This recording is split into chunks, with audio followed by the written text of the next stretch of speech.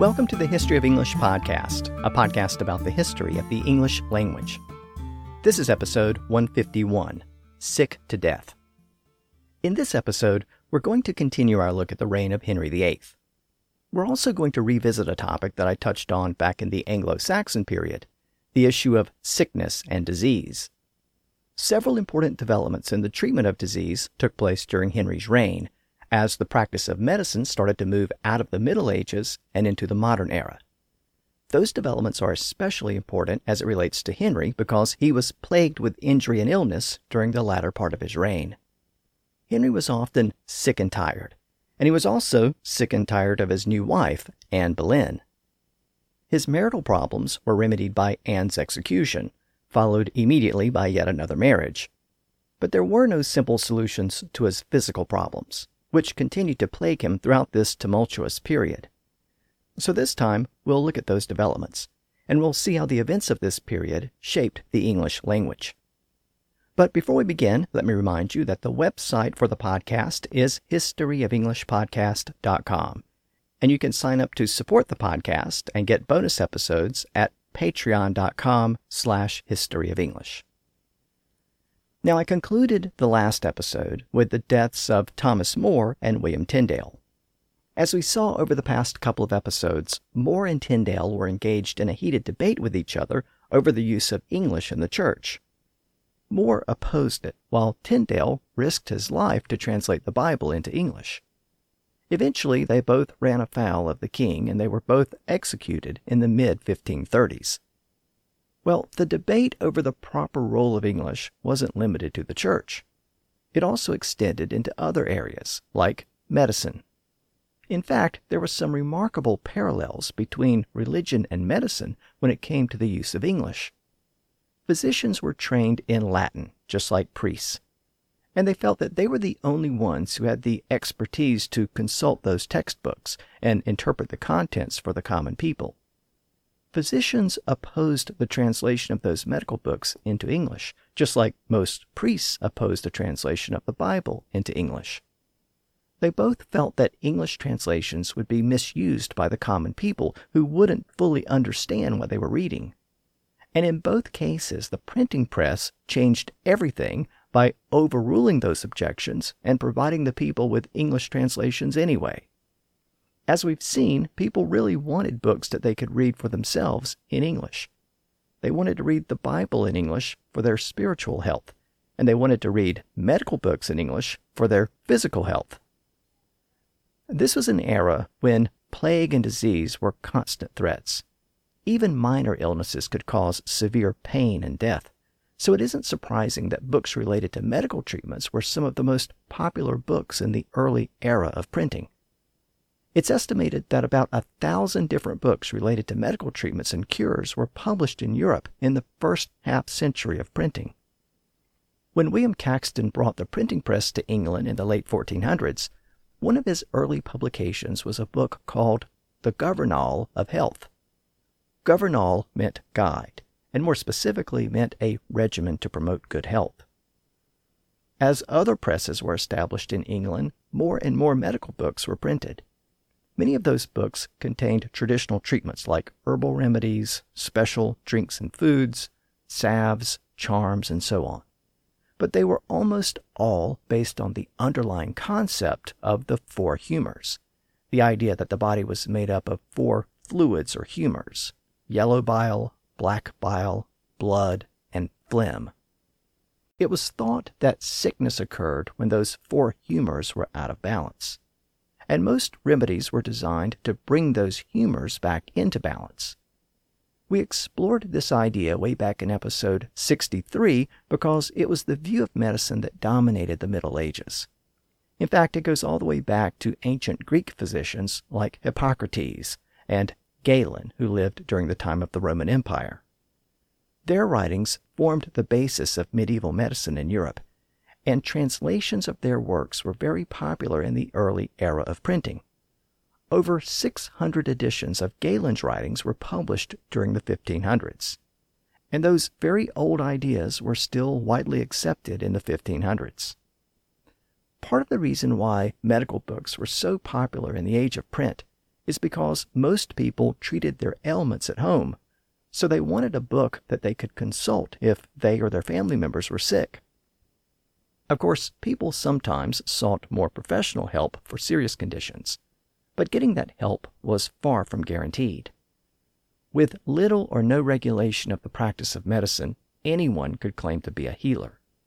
That meant that there were far more quacks and frauds than actual trained physicians. And that was part of the reason why physicians were concerned about people having access to medical books in English. They felt that it would only make matters worse.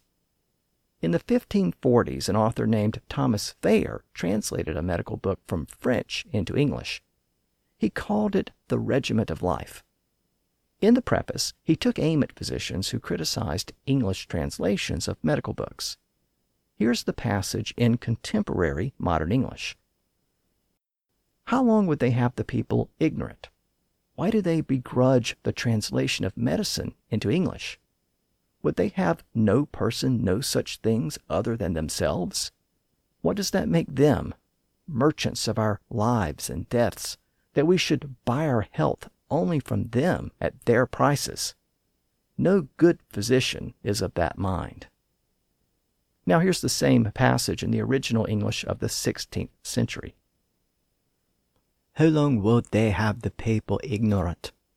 Why grudge they physic to come forth in English? Would they have no man to know but only they?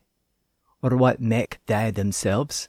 Merchants of our lives and deaths, that we should buy our health only them, and at their prices? No good physician is of that mind. Again, these arguments are very reminiscent of the arguments made by supporters of the English Bible. They were both arguing that it was good for people to have access to the material in their own language. Now, you may have noticed that the passage I read a moment ago used the word physician and not doctor. Well, that was because physician was the more common term in Tudor England. Doctor usually referred to a scholar or someone with an advanced degree from a university, the same way we might refer to someone with a PhD as doctor today. That's ultimately how the word doctor came to be applied to someone with an advanced medical degree, but that didn't really become common until the 1600s. You might remember from an earlier episode that the Old English word for a doctor was a lecha, which became leech in Middle English, L-E-E-C-H. But that word had largely disappeared by the 1500s. Again, it was replaced by the word physician. You may have also noticed in that passage that the practice of medicine was referred to as physic. So rather than doctors engaging in the practice of medicine, the people of Tudor England would have referred to physicians engaged in the practice of physic. Now, Henry VIII believed in the importance of trained physicians, and early in his reign he established the Royal College of Physicians, which was an attempt to bring some order to the practice of medicine. The College of Physicians was comprised of trained physicians, and it was given the authority to license and regulate the profession. Licenses were issued to qualified physicians who had received a medical degree from a university. It was an early attempt to make it clear who was qualified to give medical advice and who wasn't. But the creation of the College of Physicians was merely the first step in the long process that gradually brought order to the practice of medicine. The organization did issue licenses to physicians, but there simply weren't enough physicians to satisfy the overall demand for medical care. Furthermore, many common people couldn't afford the fees charged by those physicians anyway. So most people continued to rely upon other healers. Those healers included surgeons, who were distinct from physicians during this period. Surgeons performed a variety of surgical procedures, from lancing boils to amputations, but they were not held in the same high regard as physicians. They were considered manual laborers, and their expertise came from serving as apprentices in trade guilds. They were supposed to perform the surgeries that the physicians recommended, but very often they acted on their own and provided their own medical services. There were also barbers. And that may seem like an odd group to include here, but you might remember from earlier episodes that barbers not only cut hair, they also performed minor surgeries, like bloodletting and removing teeth. After all, they had access to sharp razors and knives. So they also provided medical treatments. And since they had their own guild, they didn't have to be licensed by the physicians either. There were also the apothecaries, who made herbal remedies and other medicines. Again, they usually provided the medicines that the physicians prescribed, but very often they gave out their own medical advice and recommended their own treatments. They were affiliated with the Grocers Guild, so they were not formally licensed either. These various groups often argued with each other and competed for influence, but they made up a large share of the medical marketplace in Tudor England, so much so that they limited the influence of the licensed physicians. But one place where physicians did have a great deal of influence was in the royal court, especially in Henry's court. Throughout his reign, Henry suffered from a variety of illnesses, and his doctors were some of the few people who kept his trust and loyalty throughout his reign. Henry had several doctors, but one of his most prominent physicians was William Butts. Henry trusted Dr. Butts' advice, and Butts remained by Henry's side until they both died within a couple of years of each other. In fact, a book was published in the year 1540 which contained many of the cures and treatments that were used by Henry's doctors. It even included a large number of treatments that were specifically attributed to Henry himself. It's sometimes called Dr. Butts' Diary, or the Prescription Book of Henry. The treatments and remedies contained in the book provide a great deal of insight into the illnesses that Henry experienced during his reign. Now, Dr. Butts actually got his start by serving as the physician to Henry's daughter, Mary. In 1525, Mary had been sent to Ludlow Castle in the Welsh Marches. She had her own court there, with Dr. Butts as her personal doctor. Even though Wales was a territory of England, it was still a dangerous place for Englishmen, and that included Mary's English court. After a couple of years, they all returned to London, and that's when Dr. Butts became one of Henry's personal physicians. Over the next few years, Butts not only treated Henry, he also treated Henry's close advisors and Henry's wife, Anne Boleyn. He quickly became one of Henry's favorite physicians. Now, I mentioned that Dr. Butts got his start in Wales with Princess Mary. Well, around the current point in our overall story, in 1535, there was a very important development in the relationship between England and Wales, and it was a development that impacted the history of English. In that year, Parliament enacted a law which began the process of unifying the two regions, under English rule, of course. Henry wanted to bring Wales in line with England by requiring Wales to use English law, and by organizing the local governments along English lines. The Welsh were also given representation in Parliament. The reason why this union is so important to our story is because the act adopted in 1535 also designated English as the official language of Wales. English had to be used for all governmental purposes, and all government officials in Wales had to speak English. Up until this point, most of the common people in Wales spoke Welsh, the native Celtic language. But now that started to change.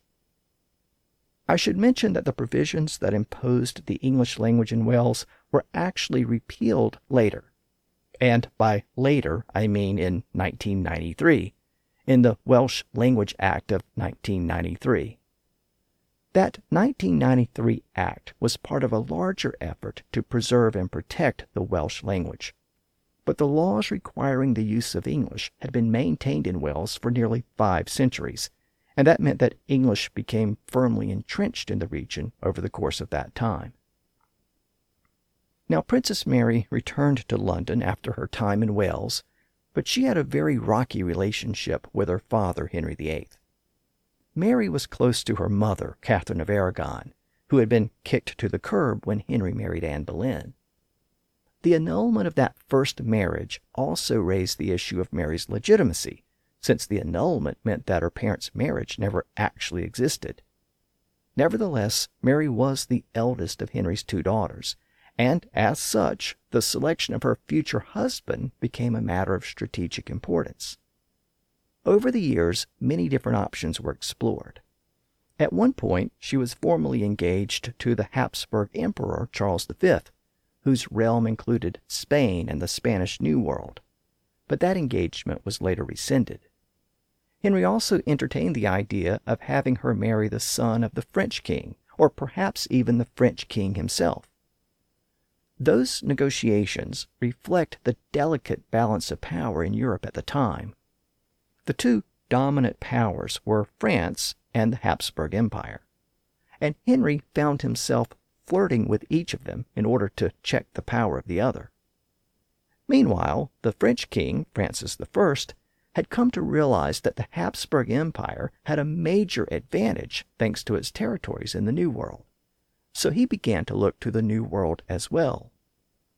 In the 1520s, he had funded an expedition by an Italian navigator named Giovanni da Verrazzano to determine if there was a passage through the northern part of the New World that would allow French ships to reach Asia without having to sail all the way around the southern tip of South America.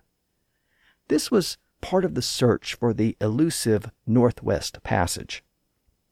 By the time of this particular expedition in the 1520s, the Spanish had explored the North American coast from Florida up to the modern Carolinas, and the English had discovered Newfoundland in the far north, but it still wasn't clear what lay in between, in what is today the northeastern coast of the United States. So Verrazzano was sent to explore the region to see if a Northwest Passage could be found. Verrazzano sailed to the coastal region of the Carolinas and then headed north. He traveled through the Chesapeake Bay and eventually reached the western tip of Long Island. Of course, that's where New York City is located today. Verrazzano then continued up the coast past Cape Cod to Newfoundland. Along the way, he became the first known European to explore the northeastern coast of the New World. And you may know that there's a major bridge in New York City today called the Verrazzano Narrows Bridge. It connects Staten Island and Brooklyn, and it's named after this early explorer, Giovanni da Verrazzano. About a decade passed after Verrazzano's expedition. Then, around the current point in our story in the mid-1530s, the French king authorized another expedition, this time by a French explorer named Jacques Cartier. He explored part of the same region, specifically the region along the St. Lawrence River in eastern Canada. Again, Cartier initially thought the river might be the elusive Northwest Passage, but it wasn't. But Cartier's expedition is important because it led to France laying claim to the region. Cartier encountered indigenous people along the river who called their settlements Canada in their native Iroquoian language. And that word Canada is the ultimate source of the modern name of the region, Canada. Now, during this same period, the Spanish were continuing their expansion across South America with the conquest of the Inca civilization in Peru. The Spanish had already conquered the Aztec civilization in Mexico in the prior decade, and both conquests were accomplished in part because of something the Spanish brought with them: smallpox. The disease reached Mexico in 1520, and it's estimated that it eventually killed nearly half of the Aztec people there. The same thing then happened to the Inca in South America in the 1530s. The indigenous people of the Americas had never encountered smallpox before, so they had little or no immunity to the disease. They also had no immunity to other European diseases like measles and bubonic plague, so they were highly susceptible to those diseases. But sometimes that process worked in reverse. As I noted in an earlier episode, it appears that Europeans acquired syphilis in the New World and then took it back to Europe. So smallpox and syphilis were exchanged between the two regions in the early 1500s. And though the diseases are different, they do have at least one thing in common: pockmarks. both diseases caused pockmarks on the infected person's skin, and for that reason, both diseases were referred to as poxes. And interestingly, both diseases arrived in England for the first time in the early 1500s. As I noted, syphilis was new to Europe, but smallpox had existed in parts of Europe for centuries. However, there's no evidence that smallpox had ever made it across the Channel to England. But in the early 1500s, both diseases were recorded in England for the first time. And again, both were called poxes since they produced pockmarks and pustules. The blisters and pustules produced by smallpox were a little smaller than those produced by syphilis. So people in England started to refer to those marks as the smallpox. And that's how the disease acquired its name in England. Meanwhile, the pockmarks produced by syphilis were a little larger, so that disease was initially called simply the pox, or the great pox. At the time, many people thought that syphilis originated with French troops in Italy, so it was sometimes referred to as the French pox, or the French disease. The term syphilis was coined in Italy in the 1530s, and was eventually adopted within English in the late 1600s. By the way, smallpox and syphilis weren't the only diseases that caused pockmarks. Another common disease that produced similar marks was known as swinepox in the early 1500s, but we know that condition today as chickenpox. So there were a lot of poxes around in the early 1500s. As I noted, smallpox was new to England, and interestingly, one of the first known victims of the disease in England was Henry VIII. He acquired smallpox in the year 1514 when he was 22 years old. We know he had the disease at the time because the Venetian ambassador in England wrote back to his colleagues in Italy and informed them that Henry had acquired smallpox and recovered. That letter has survived the centuries, and it's actually one of the first references to smallpox in England. Several decades later, when Henry's younger daughter Elizabeth was queen, she also acquired smallpox, and it left pockmarks on her face. And supposedly that's why she wore heavy white makeup after that point, an image which we still associate with her to this day. Elizabeth's pockmarks may have been noticeable, but some people were completely disfigured by them. In fact, when Elizabeth got smallpox, one of her young nursemaids also acquired the disease, and she was so disfigured by the disease that she retired from public life after that point. But at least she survived. About a third of the people who acquired smallpox died from it. Fortunately, a person only acquired smallpox once. If the person survived, he or she had a lifetime immunity to the smallpox virus going forward. Interestingly, smallpox was one of the first contagious diseases to be completely eradicated by vaccines. And in fact, the word vaccine is derived from those events. Here's what happened. In the 1700s, another type of pox became common in England called cowpox. A lot of these poxes originated in animals and then passed to humans, and that's what happened with the cowpox. It originated in cows, and then it started to appear in milkmaids who picked it up from the udders of cows.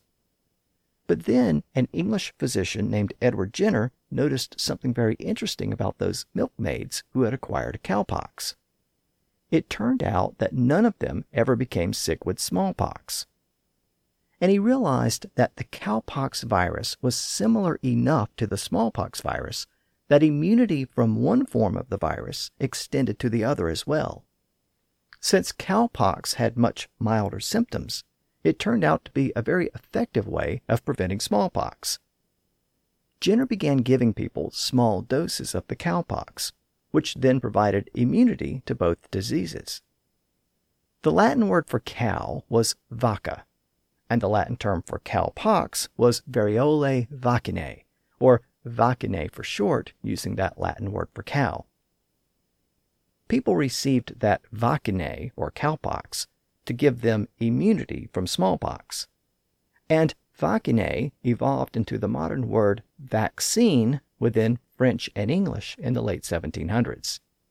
So vaccine literally means cowpox or something associated with cows. Other vaccine techniques were developed over the course of the 1800s and 1900s, and in 1980, the World Health Organization officially certified that smallpox had been eradicated from the planet. But it took 5 centuries to get to that point. In the early 1500s, smallpox was still spreading across England, causing a lot of suffering and death. And of course, smallpox wasn't the only ailment that afflicted people. As I noted earlier, people clamored for medical books in English because sickness and disease were so rampant in Tudor England. Some of those illnesses are still common today, but others were unique to the period, with names that have largely disappeared over time.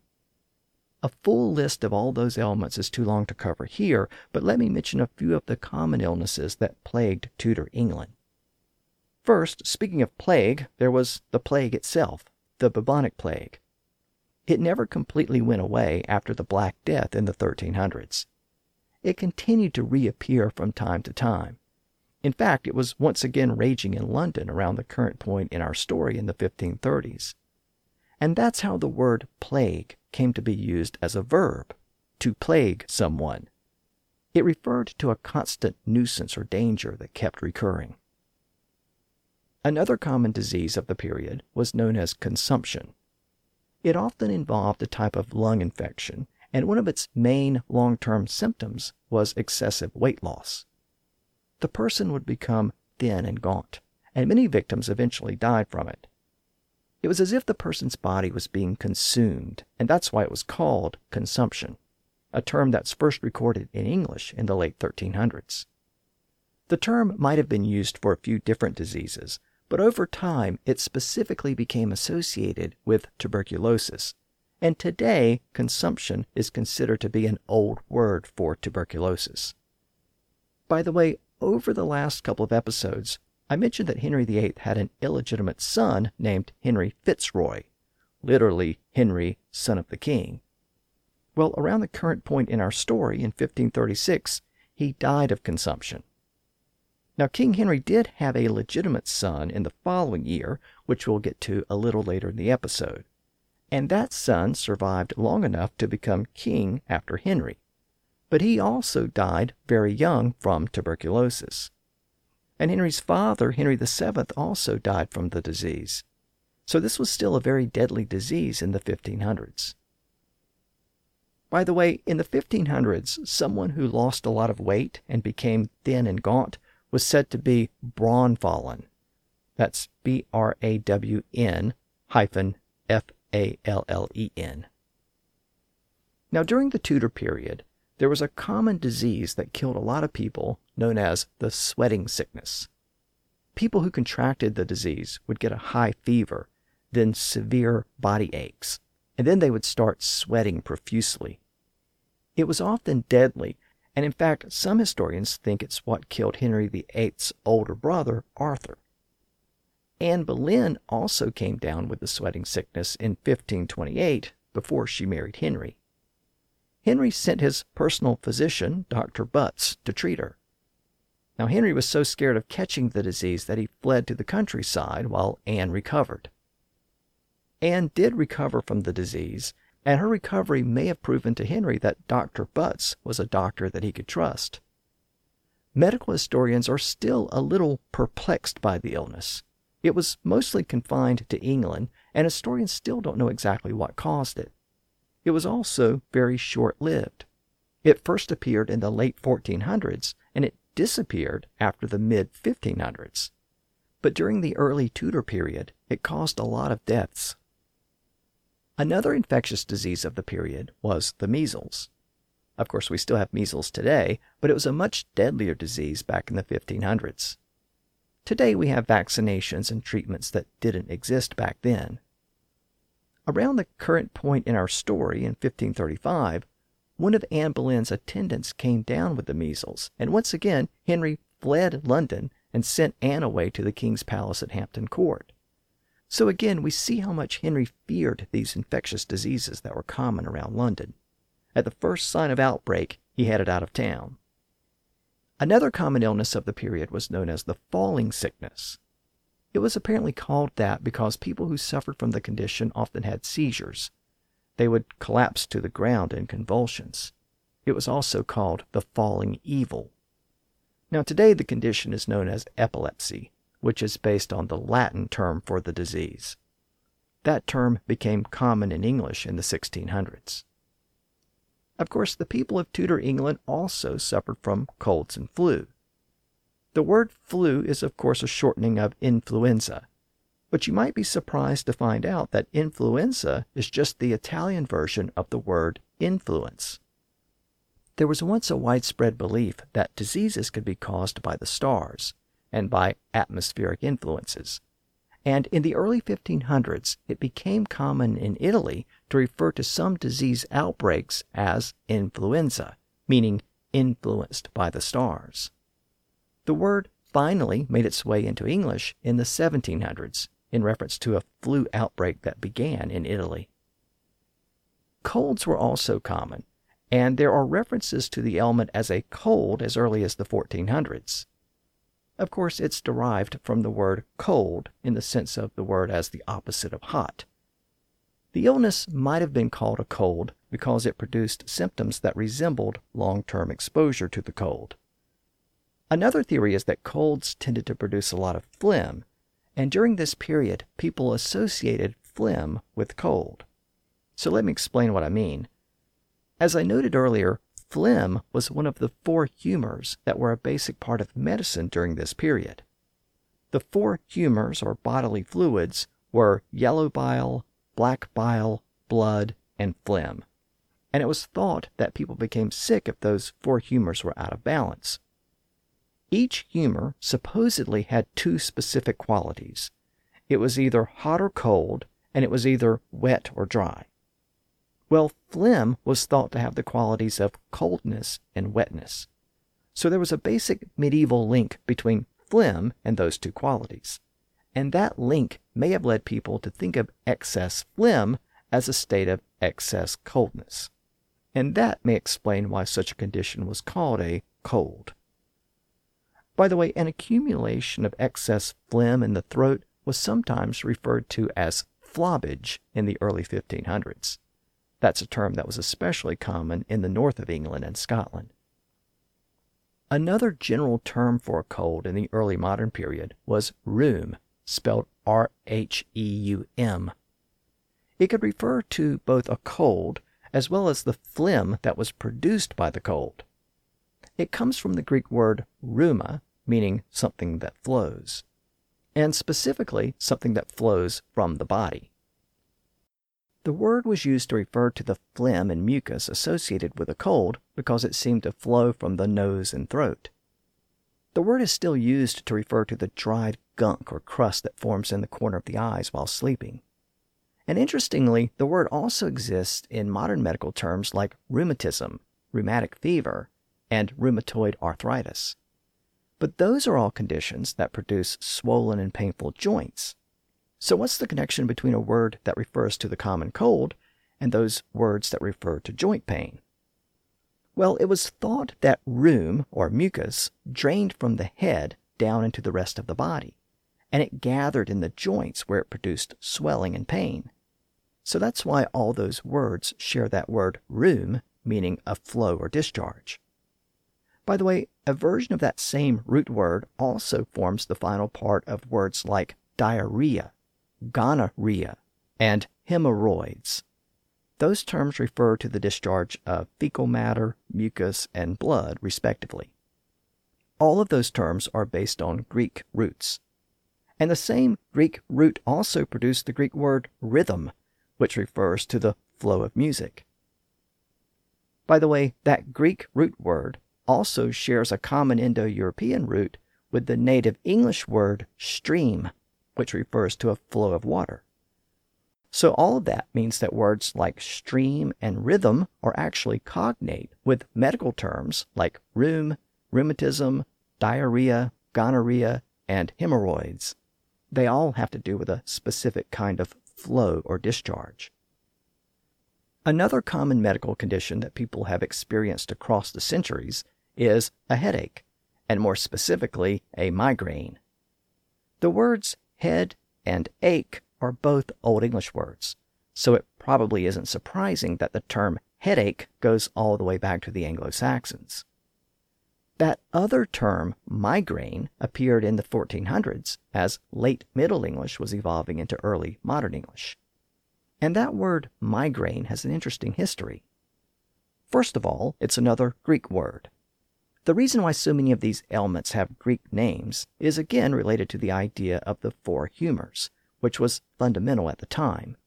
Most medical concepts at the time were based on the theories developed by those ancient Greek writers, so the ailments tended to be given Greek names, and migraine is yet another example of that. The Greek word hemi meant half, like in the word hemisphere, which literally means half of a sphere. And cranion meant skull. It's the source of the modern word cranium. Well, when you put those two words together, you get hemicrania, literally half skull. It referred to the fact that a bad headache usually occurred in one part or on one side of the head. Well, within French, the first syllable of that word was dropped, and hemicrania became migraine. And then it passed into English in the early 1400s, where the great vowel shift eventually altered the pronunciation to migraine. But interestingly, some English speakers developed a different pronunciation of the word. They altered the final syllable to grim. So in the 1500s, the word was usually rendered as megrim. They may have substituted the word grim at the end because a severe headache was a grim condition. Also, at the time, English had the native word gram, which meant angry or fierce. And since migraines produced fierce pain, that word might have also influenced the change. At any rate, in the 1500s, it would have been more common to hear someone refer to a megrim than a migraine. But over time, the use of megrim declined, and migraine reestablished itself as the dominant form of the word. Now, speaking of headaches and migraines, that takes us back to Henry VIII. As I noted in the last episode, Henry reportedly suffered from severe headaches during the second half of his reign. Some scholars think the headaches were caused or influenced by several accidents which may have produced injuries to Henry's head. Two of those injuries were incurred while jousting, which was one of Henry's favorite activities. I mentioned those injuries in the last episode, and I noted that the last injury was the most severe one. That was the jousting injury that occurred when Henry was knocked off his horse and the horse fell on him. According to some reports, it left him unconscious and unresponsive for 2 hours. In addition to the likely concussion he experienced, he also received a severe injury to his legs. Henry had experienced leg swelling and ulcers on his leg a decade earlier, so his leg may have already been a problem. But regardless, after this particular jousting accident, his leg was never the same again. Many scholars think the chronic pain from his leg contributed to his brutal demeanor in the latter part of his reign. That jousting accident occurred in January of 1536. At the time of the accident, Henry's second wife, Anne Boleyn, was pregnant. Henry hoped that she would give birth to the male heir that he so desperately wanted. But 5 days after Henry's accident, Anne gave birth prematurely and the baby was lost. The stillborn baby was a boy, so Henry's physical pains were compounded by the mental anguish of losing his son and future heir to the throne. Anne blamed the loss of the baby on the shock and stress she felt when she heard about Henry's accident. It was a common belief at the time that a sudden shock could cause a miscarriage or premature delivery. But Anne didn't just blame the loss on Henry's accident. She also blamed it on the fact that Henry had a new lover. She had recently discovered that Henry was having an affair with one of her attendants named Jane Seymour. It appears that Henry and Anne Boleyn's relationship had become strained over the prior year or so. And just like Henry's first wife, Anne had failed to produce a male heir. And the traumatic events of that January seemed to mark a breaking point in the marriage. Henry felt that God was punishing him for divorcing his first wife so that he could marry Anne, and he increasingly viewed Anne as a temptress and a curse. And he had already moved on to Jane Seymour, who would soon become Henry's third wife. All of that meant that Anne Boleyn's days were numbered. But before Anne was pushed away, there was another very important development that impacted the story of English. 3 months after Henry's accident, Parliament approved an act that Henry and his new chancellor had promoted to secure the religious reforms that had taken place over the prior decade. His new chancellor was Thomas Cromwell. Cromwell had replaced Thomas More in that position. Cromwell now became Henry's closest advisor, and together they took aim at the many monasteries and nunneries that were located throughout England. It was felt that those institutions were still loyal to the Pope, and Henry believed that their presence undermined his authority as the self-proclaimed head of the Church of England. Those monasteries also happened to possess a lot of wealth. The Church owned about 1/3 of the land in England, and at least half of that was held by monasteries, nunneries, and similar religious houses. There were about 650 such houses in England and Wales. Henry and his new chancellor Cromwell planned to dissolve those institutions and confiscate all their land and property. Henry could then turn around and sell the lands. It would make Henry incredibly rich. And there was also another benefit. It was felt that the people who bought the lands would embrace Henry's religious reforms and oppose any return to the old order because they would want to protect their newly purchased properties. That was the plan, and it was carried out with incredible efficiency after Parliament approved the process in April of 1536. Initially, the law only authorized the dissolution of the smaller monasteries and nunneries, those with less than £200 of income each year. But 3 years later, the process was extended to all monasteries and nunneries. What resulted was one of the largest redistributions of wealth in the history of England. When the religious houses were closed, the contents of the buildings were removed and destroyed, and the monks and nuns were kicked out to live among the general public to make a living as best they could. The lead roofs of the buildings were dismantled and removed, and were used to make lead bullets for the firearms that were increasingly used by the English army. Much of the timber on the properties was cut down and used to build ships. Henry is generally credited with building up the English navy during this period, and the timber from monastic lands contributed to that process. The confiscated lands were also sold off to wealthy magnates, as well as to merchants, lawyers, and other members of the rising middle class. The dissolution of the monasteries is also very important to our story because of what happened to the libraries in those buildings. As we know, books were written and copied by hand before the printing press, and in earlier centuries, many of those copies were made by monks in monasteries because they were some of the few people who were literate at the time. So many of those religious houses had large libraries full of old handwritten manuscripts. Many of those books were old books going all the way back to the Anglo-Saxon period, and in many cases, those books contained the only surviving copy of Old English poems and early pieces of literature. But now, in the late 1530s, those libraries were raided, and most of those books were lost forever. By way of example, Worcester Priory had 600 books in its library when the dissolution began.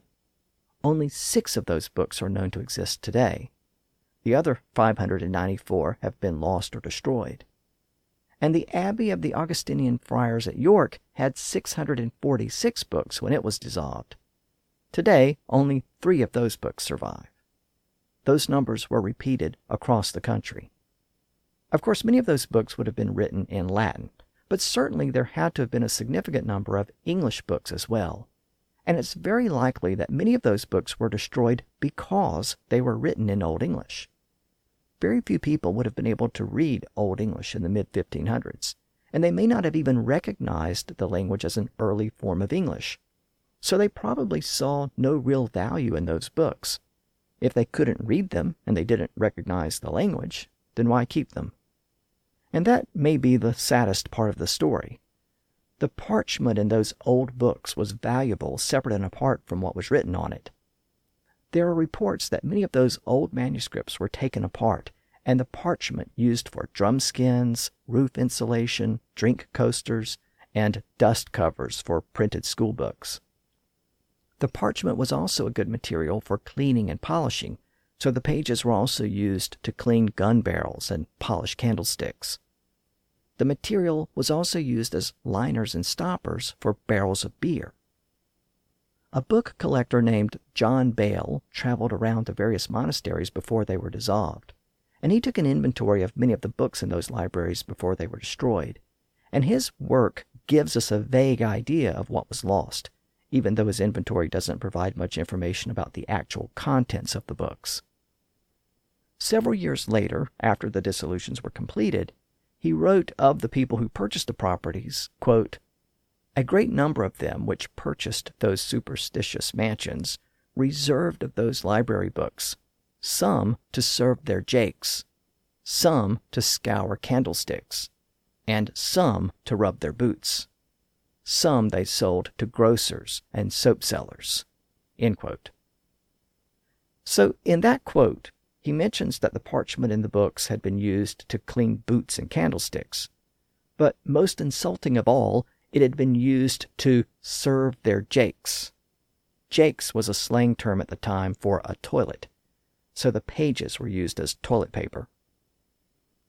By the way, for what it's worth, these events coincided with the first recorded use of the word toilet in the English language. It's a French word that appeared for the first time in an English document in 1538. Previously, people referred to it as the privy or the jakes.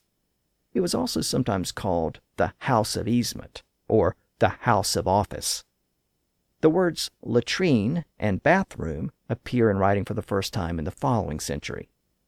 But whatever it was called, John Bale tells us that it sometimes contained pages from old books after the dissolution of the monasteries. The bottom line is that a significant literary heritage was lost when the monasteries were dissolved in the late 1530s, and for many historians of English, that was one of the most significant developments during the reign of Henry VIII. But the dissolution of the monasteries wasn't the only important event that began in April of 1536. A little more than a week after Parliament passed the act which authorized the dissolution of the monasteries, the Queen of England was accused of adultery and treason. Of course, the Queen was Anne Boleyn. The accusations were made by various people with connections to the royal court, and they largely consisted of innuendo and hearsay. But 8 men were soon arrested and accused of having affairs with Anne Boleyn, including Anne's own brother. For centuries, historians have debated the extent to which there was any truth to these accusations. On April 24th, 2 separate commissions were established to investigate the accusations. Numerous people around the royal court were questioned, including Anne's attendants and ladies-in-waiting. One made reference to Anne's closeness to a court musician named Mark Smeaton. He was arrested and soon confessed to having an affair with Anne, but it isn't clear if the confession was voluntary or obtained through torture. Then it was revealed that Anne had a private conversation with a prominent member of the royal court named Henry Norris. Supposedly, she had flirted with Norris and suggested that he might want to marry her if Henry died for any reason. Well, it was treason to even discuss the king's death. Then the wife of Anne's brother came forward and reported that Anne had insulted Henry behind his back by saying that he had neither skill nor virility as a lover. Anne's brother had also alluded to this by openly joking that Anne's daughter Elizabeth might not be Henry's daughter, thereby implying that Henry was impotent. And that's really the key to this whole controversy. There was an extreme double standard in the royal court. The king could have as many affairs as he wanted, but there couldn't even be a suggestion that the queen was having an affair, because that brought into question the legitimacy of the queen's children, and therefore the legitimacy of the royal succession. People would start to wonder if the heir to the throne was really the legitimate child of the king. the mere suggestion of illegitimacy could lead to civil war, so it couldn't be tolerated, especially by Henry. Today, most historians agree that there's no evidence that Anne actually slept with her brother, or most of the other accused men for that matter. In fact, it's very possible she never had any affairs at all.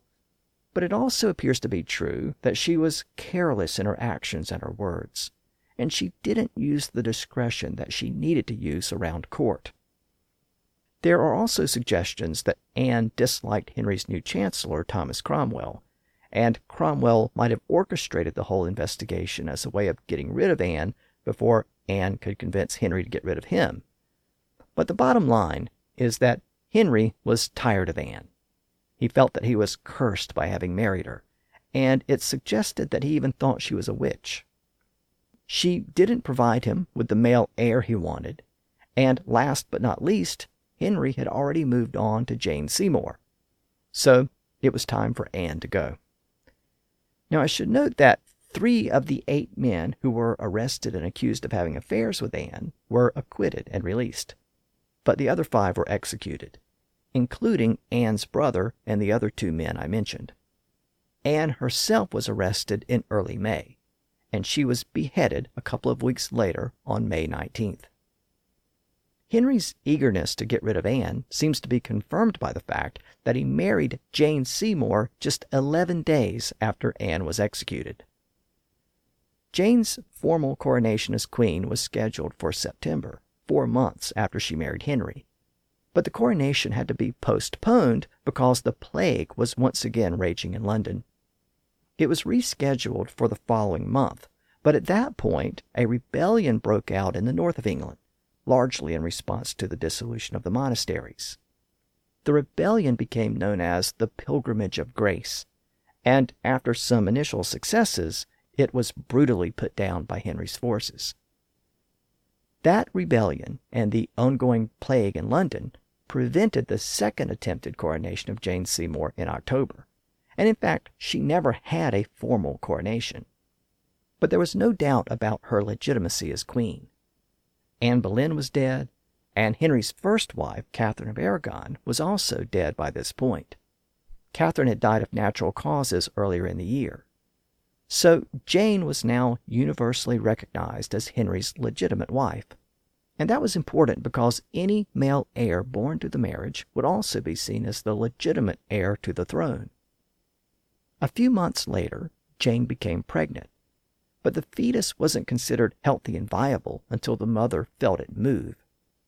At the time, the term for that movement was quickening. It was based on the original sense of the word quick as living or alive. In an earlier episode, I talked about how the word quick evolved from the sense of alive to the modern sense of fast. That original sense of the word as alive can still be found in the phrase the quick and the dead, meaning the living and the dead. It can also be found in the term quicksand, meaning living or moving sand. And in the early 1500s, we find the first use of that term quickening to refer to a baby's first movement in the womb. For Henry, it was a cause for celebration. There was a Latin hymn of praise called Te Deum, the name being derived from the opening lines of the hymn, which meant, "Thee, God, we praise." Well, Henry ordered the hymn to be sung in the churches of England to celebrate the baby's quickening. The rumors that Henry was impotent proved to be wrong, at least for now. 5 months later, Jane gave birth, and it was exactly what Henry hoped for, a baby boy. Henry finally got the male heir he wanted. The boy was named Edward after Edward the Confessor, and for the first time, Henry seemed to have everything he desired. He had a queen that he apparently loved. Of his 6 wives, she was the one he was eventually buried beside when he died. He had a male heir, which he had wanted for over 27 years since he became king. And his power over the country and the Church of England was unparalleled. He didn't have to answer to anyone. But his satisfaction was short-lived, because sickness soon returned to the royal court. A few days after giving birth to baby Edward, the queen became sick. Her condition gradually worsened, and a few days later she died. Edward was only 12 days old when his mother died, and historians still debate the specific cause of death. The conventional view is that she died from bleeding or an infection associated with childbirth. But a letter from her attending physicians suggests otherwise.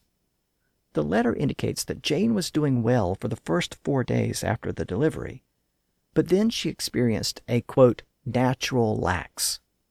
While some historians have interpreted that statement as bleeding, the word lax actually referred to loose bowels or diarrhea. It's derived from a Latin word that meant loose, and the same root actually gives us the word laxative. The medical sense of the word first appeared in English around this time in the early 1500s. Previously, people in England referred to the condition as the flux. The description of the Queen's symptoms as lax suggests that she was suffering from something other than postpartum bleeding. Some scholars have even suggested accidental food poisoning, which was quite common at the time. After Jane's death, Henry's physicians barely got any rest, because a short time later, Henry himself became sick. Henry's problems involved his legs. As I noted earlier, he had problems with his legs a decade earlier. Then his horse fell on his legs in that jousting accident. Now, a year later, Henry's legs began to swell, and he started to develop ulcers on both legs. The ulcers were large sores, and they soon became infected and started seeping. The condition was extremely painful, and it hindered Henry's ability to move around.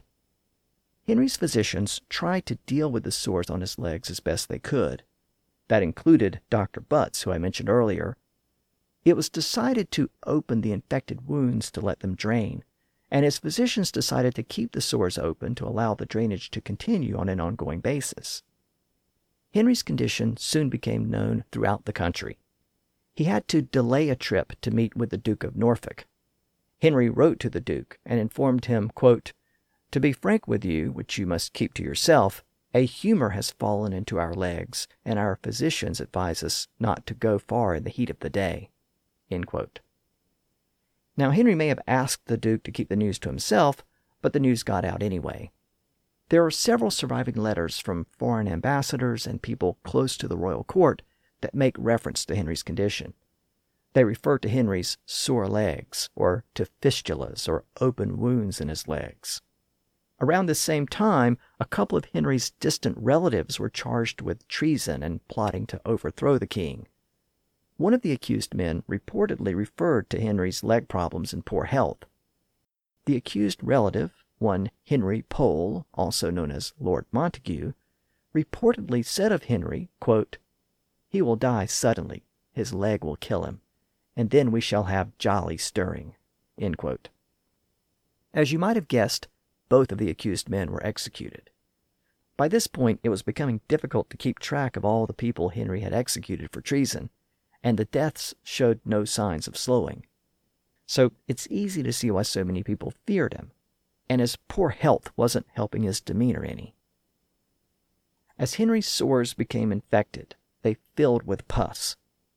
Today we refer to that condition as an abscess, a Latin term that's recorded for the first time in English around this point. When that type of sore seeped or leaked, the people of Tudor England called it the running of the rains. And infected sores or wounds often produced a fever, which was a common term at the time, but a fever was also called an ague. Ague often referred to a fever produced by malaria, but it could also be used more generally. Another term for a fever, especially a malarial fever, was a quartan. That term was based on the Latin word for 4 because it often reappeared every 4th day. And speaking of fevers, the people of Tudor England relied on a variety of treatments to reduce a fever. Of course, there were herbal remedies and special concoctions, but many people still believed in the healing power of words. And there was a very old word that was thought to have special healing powers, especially for someone suffering from a fever. That word was abracadabra. The use of the word to ward off sickness and disease goes all the way back to the ancient Romans. It can be found in Roman medical books as a cure for fever as early as the 3rd century AD, or Common Era. Supposedly, the word had to be written out several times. It was written out fully on the first line. Then immediately beneath it, it was written out again, but without the final letter. Then underneath that second version, it was written out a third time without the final 2 letters. That process continued on each subsequent line, removing another letter each time, until all that was left was the first letter A. So when written out this way, the word abracadabra at the top was tapered down to just the letter A at the bottom, and it produced a triangle-shaped charm that was worn on the body to ward off a fever. Presumably, it was still being used in England in the mid-1500s because the first reference to the charm in English occurred around that time. In the year 1565, an English clergyman named James Cathhill made reference to the charm in a book called An Answer to the Treatise of the Cross. In a section of the book where he defended the use of certain holy relics and charms, he noted that the church tolerated the use of holy trinkets because they gave people comfort, and it was a pagan tradition that the church co-opted in order to convert the people to Christianity. Then, making reference to one of those charms, he wrote, quote, "May we not suspect that there's some piece of truth more than we are aware of, some piece of secret operation in the word abracadabra to heal one of the fever?" End quote. That's the first reference to the word abracadabra in English. Of course, it was later appropriated by magicians, where it continued to be associated with magical transformations. The origin of the word is disputed. Some think it's derived from a Hebrew or Aramaic phrase. Others think it's derived from the Greek word abraxas, which also had religious connotations. But whatever the origin, it's been around for a long time, and it was still being used as a charm in Tudor England. Of course, King Henry's physicians tended to prefer more reliable treatments, like special ointments and salves to reduce the infection that caused the fever. And the recipe for one of those special salves is contained in that book of medical cures compiled by Henry's physicians that I mentioned earlier in the episode. That was the book that's sometimes referred to as Dr. Butt's Diary. It contained the recipe for a variety of lotions, salves, ointments, and related applications, which were called plasters at the time. Several of those remedies are attributed to Henry himself, and it appears that many of the treatments were specifically designed for Henry's ailments. That's because there are lots of references to painful ulcers and sores. There are specific treatments for humors or open sores associated with swollen legs, and also remedies for pain and swelling in the ankles. All of that suggests that the medical book was compiled around this time in the late 1530s when Henry was suffering from the open sores in his legs. Now, I want to give you an example of the kind of treatments contained in the book. This is a recipe designed to treat a fistula or open sore. I'm going to read it in contemporary modern English first, and then I'm going to read it in its original 16th century English. Here's the modern version. Take 4 ounces of heart's suet, or deer fallow, and a ½ pound each of rosin and parison, and 4 ounces each of white wax and frankincense, and 1 ounce of mastic, which is resin from the mastic tree. First, measle or mix the heart's suet and the wax together. Then reduce the gums to powder and put it thereto.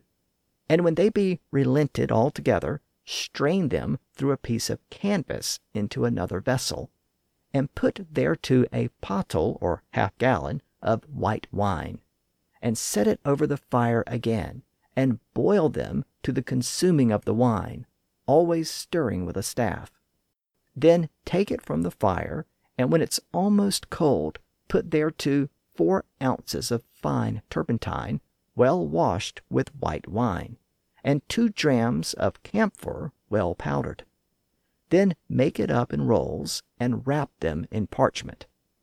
This plaster is good for wounds, both new and old, for bruises, and for aches, and it does mundify or cleanse ulcers and old sores without pain, and is good both for fistulas and for causes that be ulcerate. Now here's the original version in the English of the 16th century. Tek hartis suet fara ounces, rosin perusin of each half an pound, wet wax, frankincense of each fara ounces, mastig own ounce. First maize of the hartis suet, and then wax together. Then polter the gomus, and put thereto, and when they be relented altogether, strand them through a pace of canvas into another vessel, and put thereto a pottle of white wine, and set it over a fire again, and boil them to the consuming of the wine, always stirring with a staff. Then take it from the fire, and when it is almost cold, put thereto 4 ounces of fine turpentine, well washed with white wine, and 2 drachms of camphor, well poltered. Then make it up in rolls and wrap it in parchment. This plaster is good for wounds, both new and old, for bruisers, and for archers, and it doth mundify ulcers and old sores without pain, and is good both for fistulas and for causes that be ulcerate. Now it's difficult to say just how effective these types of treatments were, but it does appear that Henry's condition improved after a year or so. Nevertheless, his legs continued to bother him for the rest of his life. It was difficult for him to walk, and his physicians designed an early type of wheelchair which allowed him to be moved around with greater ease. He also gained weight at a rapid rate, presumably because he was no longer as active as he had been a few years earlier. By 1540, the references to Henry's sores decreased, and Henry was looking to marry once again for the 4th time. It was also in that year that Henry made one last important contribution to the development of medicine in England. In 1540, he combined the Barbers' Guild and the Surgeons' Guild into one combined organization, called the Company of Barber Surgeons. Now, this development was significant for a couple of reasons. First, as I noted earlier in the episode, there was a great deal of overlap in the services provided by the barbers and surgeons. In the competitive and largely unregulated environment that existed prior to this point, both groups routinely performed surgeries. Again, it was considered a type of manual labor. Physicians might recommend a specific surgical procedure, but they didn't actually do the surgery themselves. They brought in a surgeon to do it, because it was considered to be a type of manual labor. Physicians worked with their minds. Surgeons worked with their hands. And in fact, the word surgery literally means handwork or manual labor. It's another Greek word. It combines the Greek words care, meaning hand, and ergon, meaning work. That Greek word for hand is also found in the word chiropractor. Well, by putting those two Greek elements together, it produced the word chirurgery, which was actually a common form of the word in early modern English. It's the term that was generally used in many of the English medical books that were published during that period. The word had been borrowed into English from French, but as the word passed through French, the initial consonant sound was sometimes softened to an S sound, and the initial syllable was sometimes slurred. As a result, the word chirurgery was sometimes pronounced as surgery.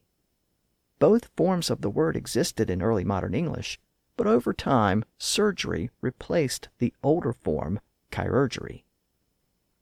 Well, again, surgery was performed by both surgeons and barbers. The procedures included a variety of operations, like lancing boils and abscesses, removing cysts, amputating limbs, removing kidney stones, treating and closing open wounds, bloodletting, and extracting teeth. Well, the barbers and surgeons often argued with each other over which profession should be performing certain procedures. Surgeons didn't think that barbers were qualified to do any kind of advanced procedures. But when Henry combined the two groups into one organization, it meant that they were all subject to the same governing board. That board was able to oversee and regulate both professions, and that meant that the services provided by each profession could be better regulated. And over time, the new organization restricted the services that could be provided by each group. Barbers were largely restricted to cutting hair, and surgeons were largely restricted to performing surgical procedures. There was some overlap, though. For example, both groups could extract teeth. But the irony is that the merger of the two professions allowed them to become more distinct over time. And in fact, in the mid-1700s, the two professions had become so distinct that the surgeons once again split off and formed their own professional organization, which became the Royal College of Surgeons. The other consequence of this merger, orchestrated by Henry, is that the organization of barber surgeons was allowed to receive the corpses of 4 executed criminals each year. They were allowed to dissect and study the bodies to get a better understanding of how the body works. They were the only bodies that surgeons were allowed to dissect, but it was a new innovation that significantly improved surgical procedures and the overall study of medicine. At pretty much the exact same time in Italy, a surgical professor named Andreas Vesalius was also dissecting human bodies, and he realized that the traditional descriptions of the human anatomy in those ancient medical books was sometimes incorrect. And that's because those ancient descriptions were based largely on animal dissections. When Vesalius dissected human cadavers, he prepared detailed drawings of the organs and skeletal system, and those drawings were published in the 1540s. Physicians and surgeons throughout Europe soon had access to the illustrations, and they became standard tools of the trade. By proving that some of the traditional ideas about the human body were wrong, other traditional ideas also started to be questioned, including the concept of the 4 humors. Of course, those developments took time, but they point to a gradual evolution in the practice of medicine toward a more modern scientific approach based on actual observation and study. So, as we enter the decade of the 1540s, physicians throughout Europe were beginning to reimagine the practice of medicine, thanks in part to the printing press. Meanwhile, the common people of England were reading books in English to improve both their spiritual health and their physical health. As for the king, his health was finally on the mend, and he was looking to marry for the 4th time. In the next episode, we'll finally conclude our look at the reign of Henry VIII. We'll explore his final 3 marriages, and we'll also examine one of the greatest collections of proverbs ever compiled in the English language. That collection, compiled by John Haywood, contains the first known use of many of the common proverbs and idioms that we use all the time. So we'll look at that important book as well. Until then, thanks for listening to the History of English podcast.